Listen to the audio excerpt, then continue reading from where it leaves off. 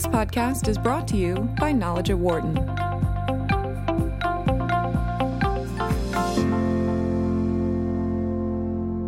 In the last decade, we have seen much more reporting on financial matters, partly because of the recession. We have also seen much more reporting about the Federal Reserve due to that recession, the recovery, and monetary policy by the various chairs that have led the Fed in that period of time, as well as the Board of Governors and regional governors as well. Paul Tucker is a fellow at the Harvard Kennedy School and chair of the Systemic Risk Council. He was also a central banker and regulator with the Bank of England for more than 3 decades. Tucker is also the author of the book Unelected Power: The Quest for Legitimacy in Central Banking and the Regulatory State. And it's a pleasure to have him joining us right now. Paul, welcome. Thank you very much. It's great to be with you. Thank you. So I will play off of the title of the book. Should maybe some of these central bankers be elected officials at this point? No, it would be the wrong solution, but your question gets to the underlying problem. You know, when we were born, the big decisions were taken by the people that we elect. And now too many of the really big decisions are taken by judges or central bankers or regulators. And so we need to be careful about how we design these institutions, and we need to keep them to a narrow role. So what are the most important things you think we need to consider when looking at these central banks, whether it be here in the U.S. or in other spots around the world? You know, I think that slightly different problems come up in different jurisdictions.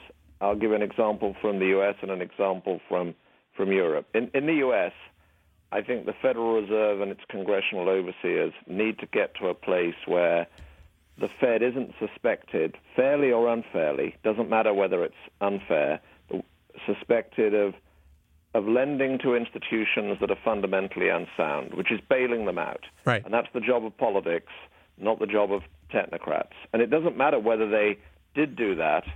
They're perceived by some people on both the right and some people on the left to have done so, and they just need to shed that perception and shift their policies and the way they explain their policies so that people feel more comfortable with them.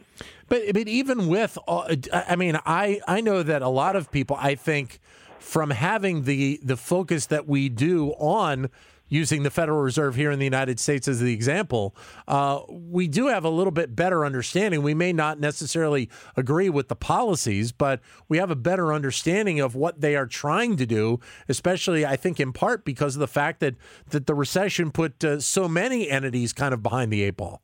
Yeah, I agree with that. And former Chair Bernanke going on 60 Minutes, I think it was, if you like, talking directly to the American people. I thought that was a good initiative. I think that Fed chairs should go on television a little bit more. I don't think they should compete with politicians, but they should try and explain what they do to the American people in as straightforward a language as they can muster.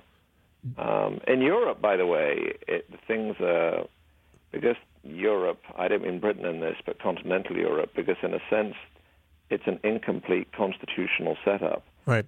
The European Central Bank has ended up being the guarantor of the whole economic and monetary system, and yet they can never solve the underlying foundational problems. So that, too, is an instance where the central bank has ended up being super powerful, and yet it can't deliver prosperity. It can only deliver stability. With your background and the Bank of England, I wanted to take a second to talk about what that part of the world is going through right now, especially with the Brexit coming up and obviously the change of a lot of different financial pieces coming up in the next year, we assume. But in terms of the Bank of England's position, how are they dealing with what is seemingly a very large problem that, is kind of thrust upon them by the government? Well, reflecting a result of a referendum in which the citizens of the UK voted, they need to stick to their basic job, which is, I think, what they're doing, which is keep the economy going, keep inflation in line with their target of 2%, keep the banking system stable. Now, that's got more difficult because they don't know what the end what this deal is going to be. They don't know what the terms of trade with Europe or what the rest of the world are going to be. But they can't solve that. They need to be, in a sense, responding to what hits them. That they can't be active players in what is a political, even constitutional debate between the UK and continental Europe, and highly, highly charged in domestic British politics.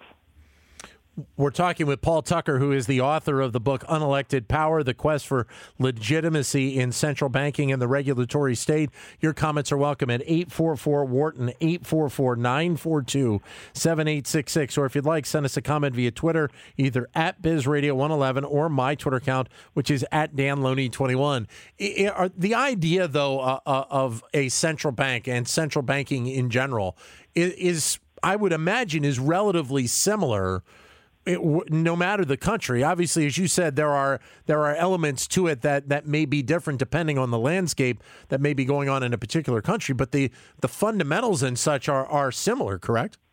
They are, or should be, at least. Right. And in a sense, the idea is simple, that you put at arm's length from day-to-day politics, the politics of both the executive and the politics of the legislature, Congress, Parliament, the task of maintaining the value of the money in people's pockets and in their bank accounts.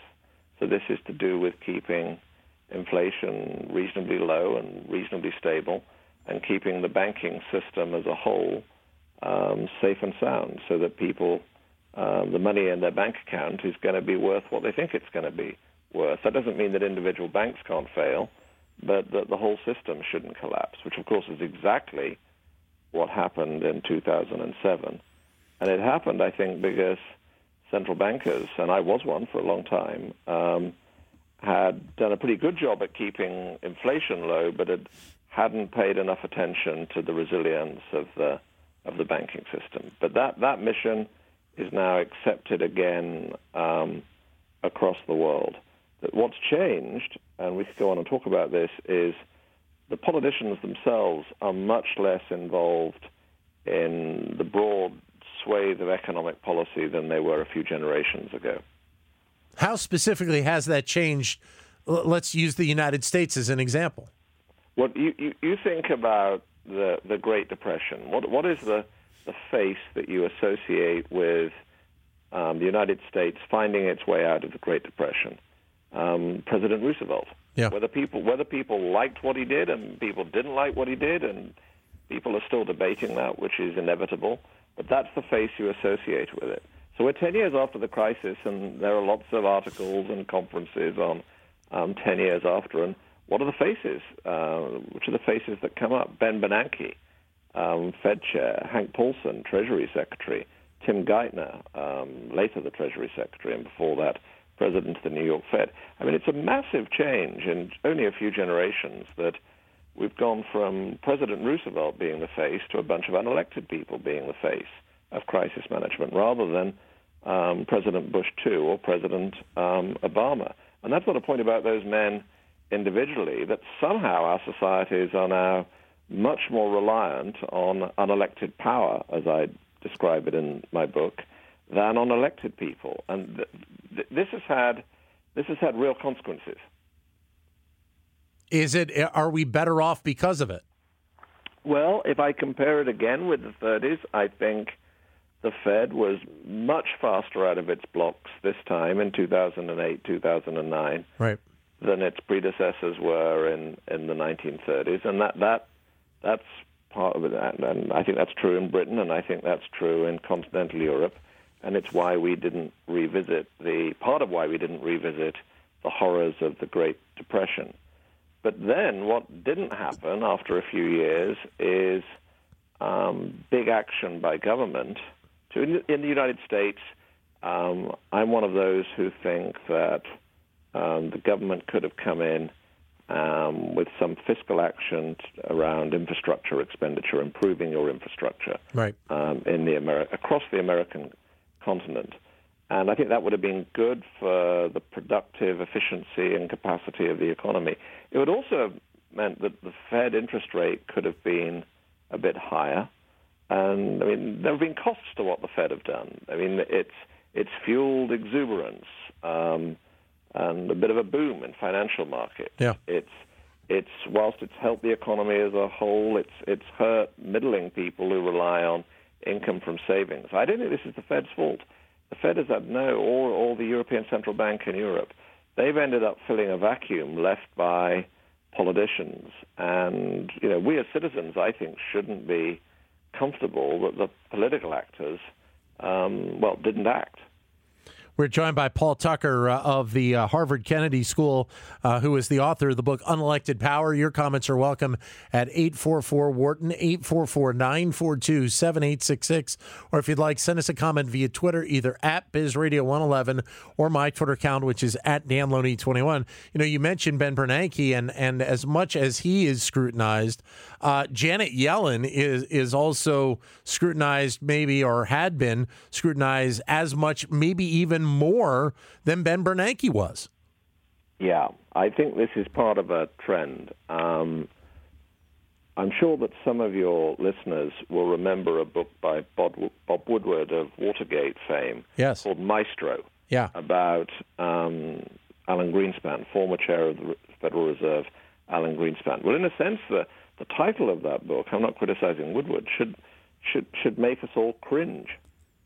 I mean, these are meant to be unelected people doing a job given to them by Congress. There should be no question of Maestro. And in a sense, you get this slightly politicized scrutiny and debate when people think, my God, these people are in charge. So then, and no one in the Federal Reserve wants that at all. But it depends a bit on the design of the institution by Congress, being careful in designing the Federal Reserve's powers, and then Congress being prepared itself to be the U.S. cavalry when necessary. So then when you hear the comments that we heard several months ago when Janet Yellen was still running the Fed by President Trump, questioning the path of the Federal Reserve, you sit back and your reaction is what? Well, I think that I can't remember the comment in detail. I think it was kind of about interest rate policy. Yeah. And, in every country with an independent central bank, occasionally politicians make comments about what the central bank should do. And you just have to shrug them off in the sense that you've been given a job by Congress, or in my case, by the British Parliament. They've made you independent of politics. They can take that power away, but so long as the power given to you by the sovereign parliament exists, you can't heed day-to-day commentary from the president or the finance minister or whatever. You just have to shrug that off, and I'm sure that's how central bankers around the world feel about it. The comment he made, to bring it up, actually was, and this was going back to September of 2016, he said, and this is President Trump, well, it's staying at zero, being the interest rates. It's staying at zero because she's obviously political. She's doing what Obama wants her to do, and I know that's not supposed to be the way it is, but that's why it's low. The only route through that, I mean, that happened in... The United States isn't unique in that. A few decades ago, there was a similar comment by the Chancellor of Germany about the Bundesbank when it was the biggest central bank in Europe. And the only way you can deal with those kind of comments is stick to your job and explain publicly what you're doing, and explain that what you're trying to do is the job that you've been given by Congress or Parliament, and keep it as simple as you possibly can, taking into account that the world is a complex place. You talk in the book about a money credit constitution, about what central banks and institutions can do. Take us into what exactly that you mean by that. Well, I think the most extraordinary thing about our monetary system is that most of the money all of us use isn't the money that's issued by the central bank. It's money created by banks, by private sector banks. And these private sector banks are useful, in my view, because they take decisions about who can borrow away from the state and make it part of commerce. But these banks are fragile.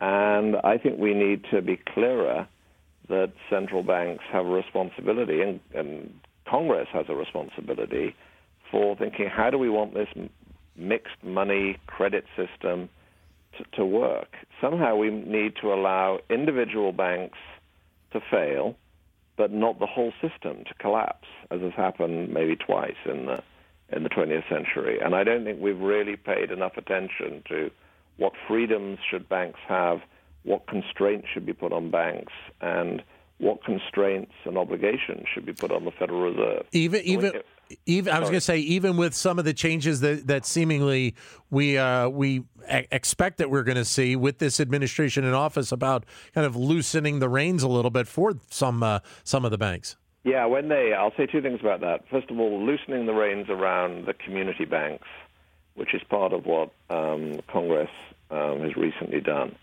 I think strikes many people as a sensible thing. Loosening the constraints on the big banks, and I don't just mean the biggest 8 or 10 banks, but the big banks.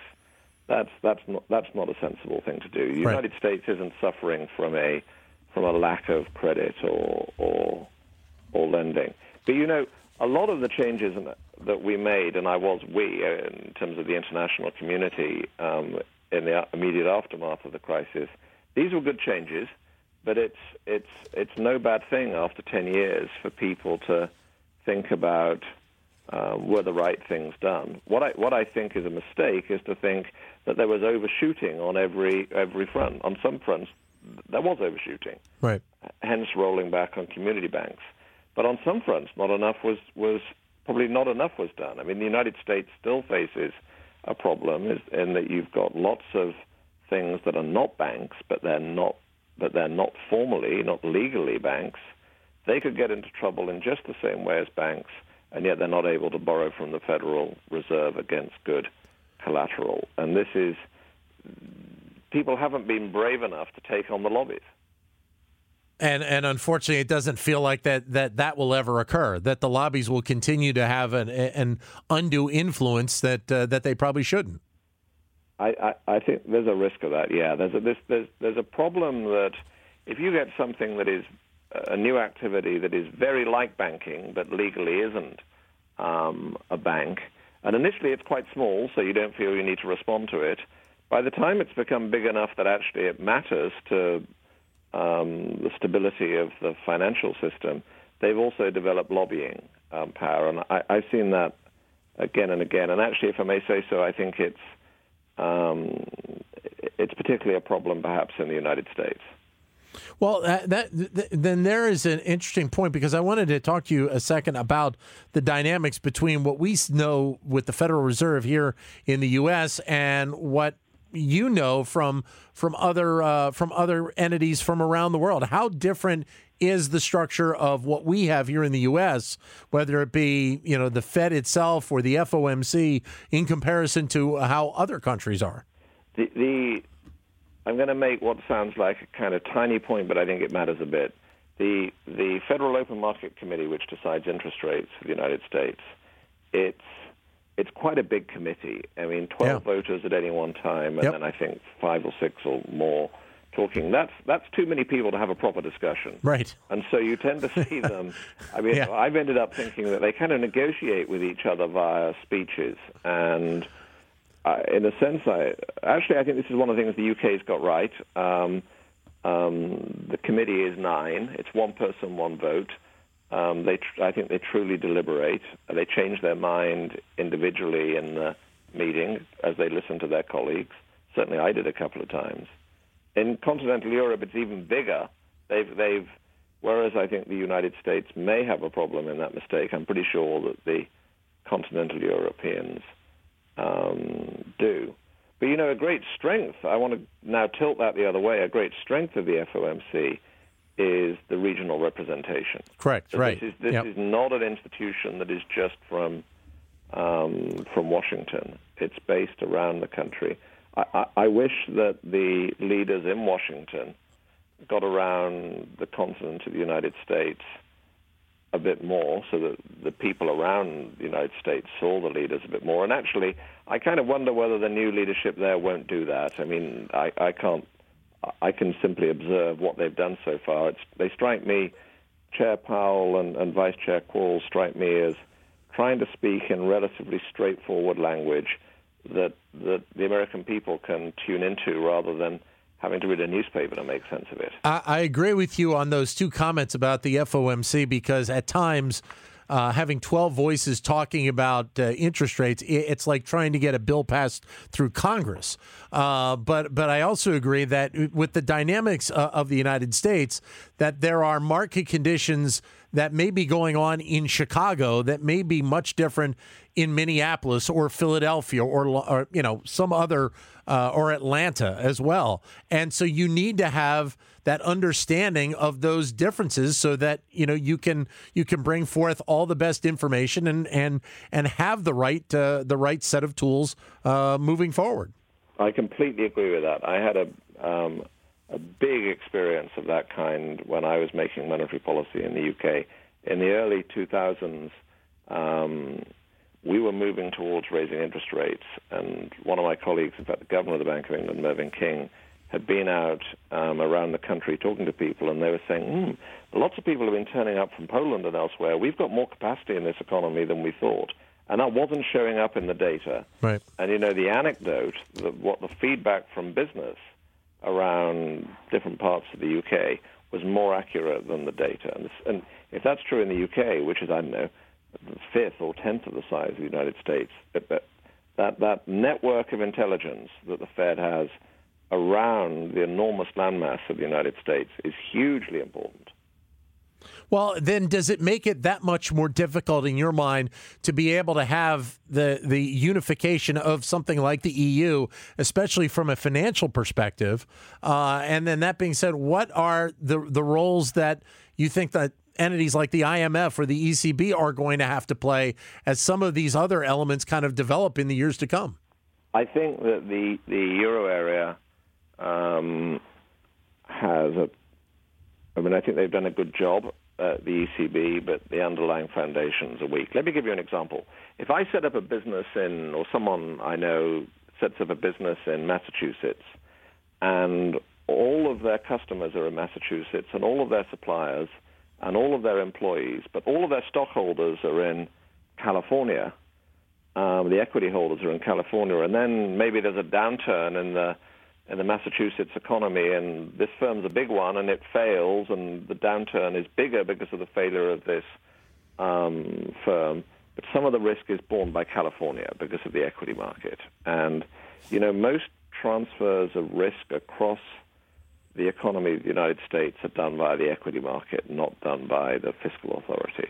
But when they're really terrible, then the truth is that there are federal support systems for employees, people who've lost their jobs around the whole country. In the euro area, there isn't an equity market that is cross-continental in the same way. And perhaps even more important, there isn't this catastrophic federal insurance safety net in extremities. And that's what President Macron in France is trying to promote. Right. And, many of your listeners won't be interested in that, but in a sense they're trying to do the equivalent of your founding fathers in slow motion, because they're not doing it at the 18th century. They're doing it in the 21st century. Yeah. Paul, great having you with us today. Congratulations on the book and all the best to you with it. And thank you for giving us your time today. Well, thank you for having me on. Thank you, Dan. Bye-bye. Thank you. Unelected Power is the book. Paul Tucker is the author of the book, Unelected Power, The Quest for Legitimacy in Central Banking and the Regulatory State. For more insight from Knowledge at Wharton, please visit knowledge.wharton.upenn.edu.